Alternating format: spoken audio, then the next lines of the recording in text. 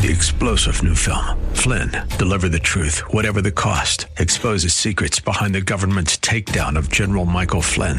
Flynn knew what the intel world had been up to. He ordered the first audit of the use of contractors. This set off alarm bells. He told the truth. He was the most dangerous person for Donald Trump to hire. They had to get rid of Flynn.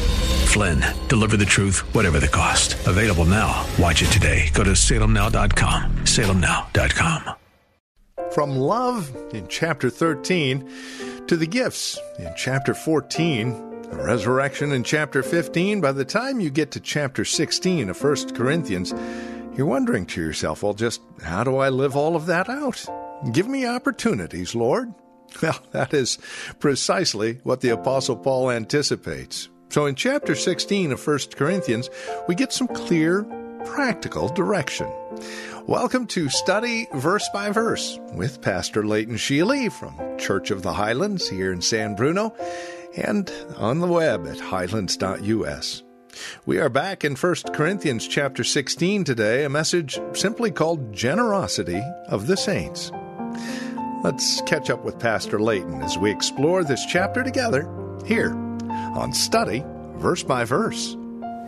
Last week I had the privilege of meeting with a couple of our local pastors, and I am convinced of their humility and godly spirit and dedication. And this coming year, I want us to find more ways where we can work together as churches here in the community in reaching our San Bruno with the gospel of Jesus Christ. One of those churches developed a summer literacy program to help struggling students here in San Bruno. And through that outreach, over a dozen young people came to know Jesus Christ as their Lord and Savior. You know, I think we can partner with that church in that outreach. I think there would be many believers in our congregation that would be excited about this opportunity for ministry. Highlands is part of a larger work that God is doing in the community. And through this collection in 1 Corinthians chapter 16, the Apostle Paul underscored to the church at Corinth that they were part of a larger church, and we truly do need each other. Now, it's been pointed out that in various letters and speeches, Paul uses no fewer than 9 different words to describe this collection. Here he calls it a logia, which means an extra collection, something which is a given above and beyond the tithe. Sometimes he calls it a charis, such as he does in 1 Corinthians 16, verse 3. It describes a gift that is freely given, something that comes out of the overflowing heart of love. Sometimes he uses the word koinonia, such as in 2 Corinthians 8:4. Koinonia means fellowship, and the essence of fellowship is sharing. And so it's a paradigm that whatever we have, we've been given by God, and we've been given it for the purpose of sharing. Sometimes he uses the word diakonia, such as in 2 Corinthians 8:4, 9:1. Diakonia means Christian service. The kindred word is diakonos, from which we get the word deacon. Deacons in the church do service for the church. And sometimes our money can go or we can't. And so we are able to serve God where we personally can't go through our donations. He also uses the word hydrotus, which means an abundance, in 2 Corinthians 8. In that passage, Paul speaks of the envoys of the church who will accompany him to guarantee that he does not misuse the abundance that he has been entrusted with. See, Paul was concerned that there be no perceptions of any evil or misuse of the funds that he'd been entrusted with. And that's why we as a church family are also very, very particular in how we handle funds so that there can be no accusations or perceptions of evil. Sometimes he uses the word eulogia, which means bounty. And sometimes he uses the word liturgia in 2 Corinthians 9:12. By the way, that word is very special. It was used in classical Greek to describe citizens of Athens who would give of their own funds in order to support efforts that benefited the city, such as they might hire the actors for a drama that the city was going to come out with, or they might give towards a sports team that the city was going to send to the Olympics, or they might fund a militia, the training and the tools that were necessary to protect the city from peril. But it was investing in your kingdom. And so Paul uses the term as though we're investing in our kingdom, not an earthly kingdom, but the kingdom of heaven. He also speaks of the collection as a, and I can't say this one really well, ele emosune. Any Greeks in the crowd? Did I do okay? That's in Acts 24:17. That is the Greek word for alms. And the Jewish people used the same word for alms as they did for righteousness. In fact, there was a saying amongst the Jews, how can a man show that he is good except by being generous? And so our goodness and our generosity were connected. And then lastly, Paul uses the word prosphora in Acts 24:17. It's a word for sacrifice. And sometimes we give a sacrifice, and God is pleased with our sacrifice. Now, there's some principles that the Apostle Paul provides for us here in 1 Corinthians 16. The first principle is that the most appropriate period for giving is on a weekly basis. He says to give on the first day of every week. Now, the church met on the first day of every week. We still do. Sunday is the first day of the week. Saturday is the last day of the week. And what Paul was teaching here is that our giving should not be spasmodic or only when we feel generous or only when the Spirit leads, but it should be on a regular basis. Now, Paul here is not prescribing some kind of a legalistic requirement of parceling out our money so that every time the offering bag gets passed by us, we have something to give. That's not his point. I did hear of a pastor one time who got paid once a month, and what he would do is he would look at the schedule, he would count the number of services, he would take his tithe and divide it by that many services, he would write checks for that amount, and then every time the offering bag was passed by him, he would put one of those checks in. If he came to the end of the month and he had extra, he'd just stick 2 or 3 checks or whatever he had left over. And that's not what Paul is talking about here. By the way, that pastor was doing it for a noble reason. He was doing it to model regular giving for his congregation. But that's not what the Apostle Paul is talking about here.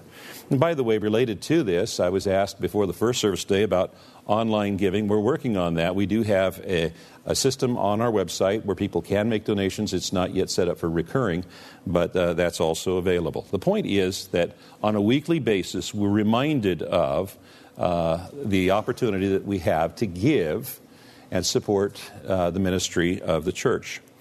We call it worship service on Sunday. Latreuo is the word in the original language. When it's a noun, it's translated worship. And when it's a verb, it's translated service. Same word, translated worship and service. And what it says is our worship in action is service. And through our service to God, we worship God. Latreuo. So the idea of us giving on a regular basis started long before recent churches. It goes back to the very beginning of the Christian church. On a weekly basis, they would take up the offering. By giving offerings weekly, it raises our sensitivity money so that it's seen as an ongoing responsibility of believers.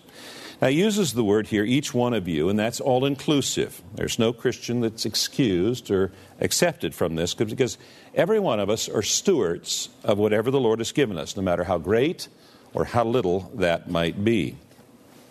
You know, the Bible gives us instruction concerning every important aspect of our life, including money. The Bible is filled with wisdom on how to manage it. And in the weeks to come, we're going to be announcing classes that teach about biblical money management. The knowledge and wisdom contained in the Bible related to financial management is enormous, and I'll only have a chance to introduce the subject today. Jesus said in Matthew 6:19, "Do not lay up for yourselves treasures on earth, where moth and rust destroy, and where thieves break in and steal. But lay up for yourself treasures in heaven, where neither moth nor rust destroys, and where thieves do not break in and steal. For where your treasure is, there your heart will be also."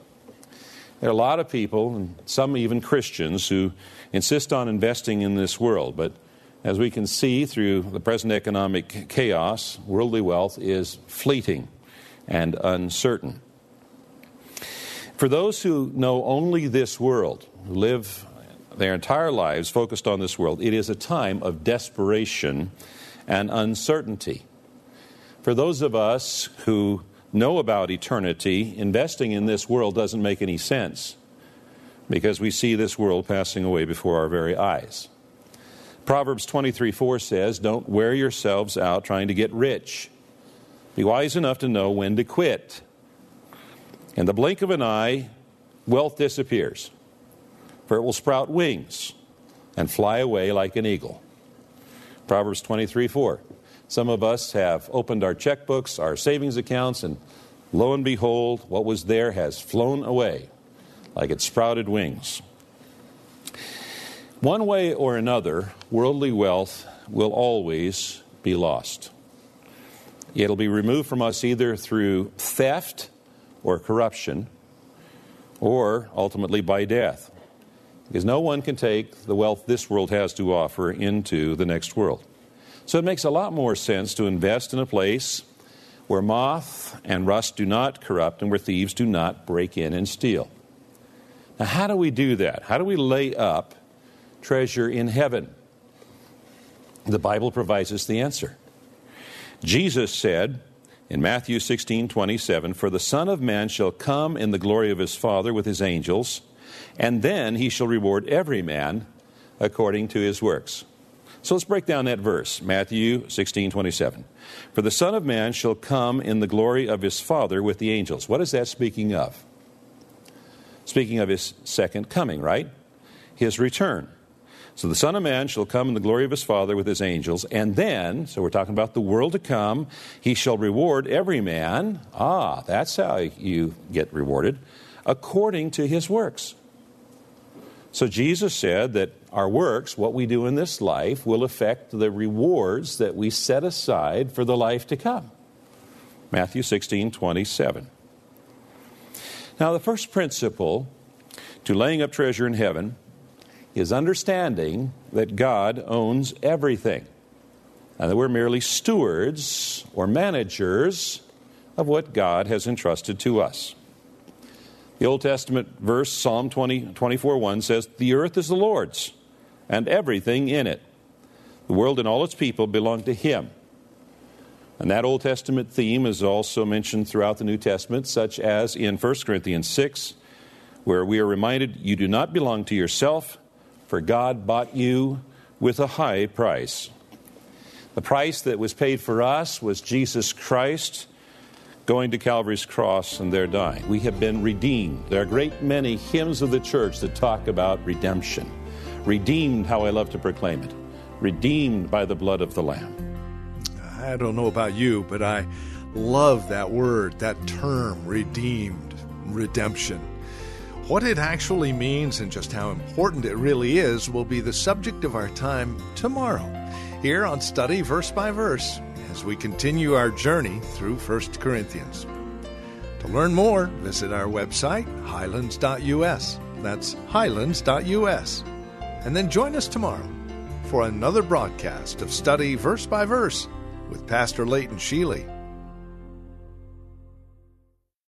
3-star General Michael J. Flynn, head of the Pentagon Intelligence Agency, knew all the government's dirty secrets. He was one of the most respected generals in the military. Flynn knew what the intel world had been up to. He understood its funding. He ordered the first audit of the use of contractors. This set off alarm bells.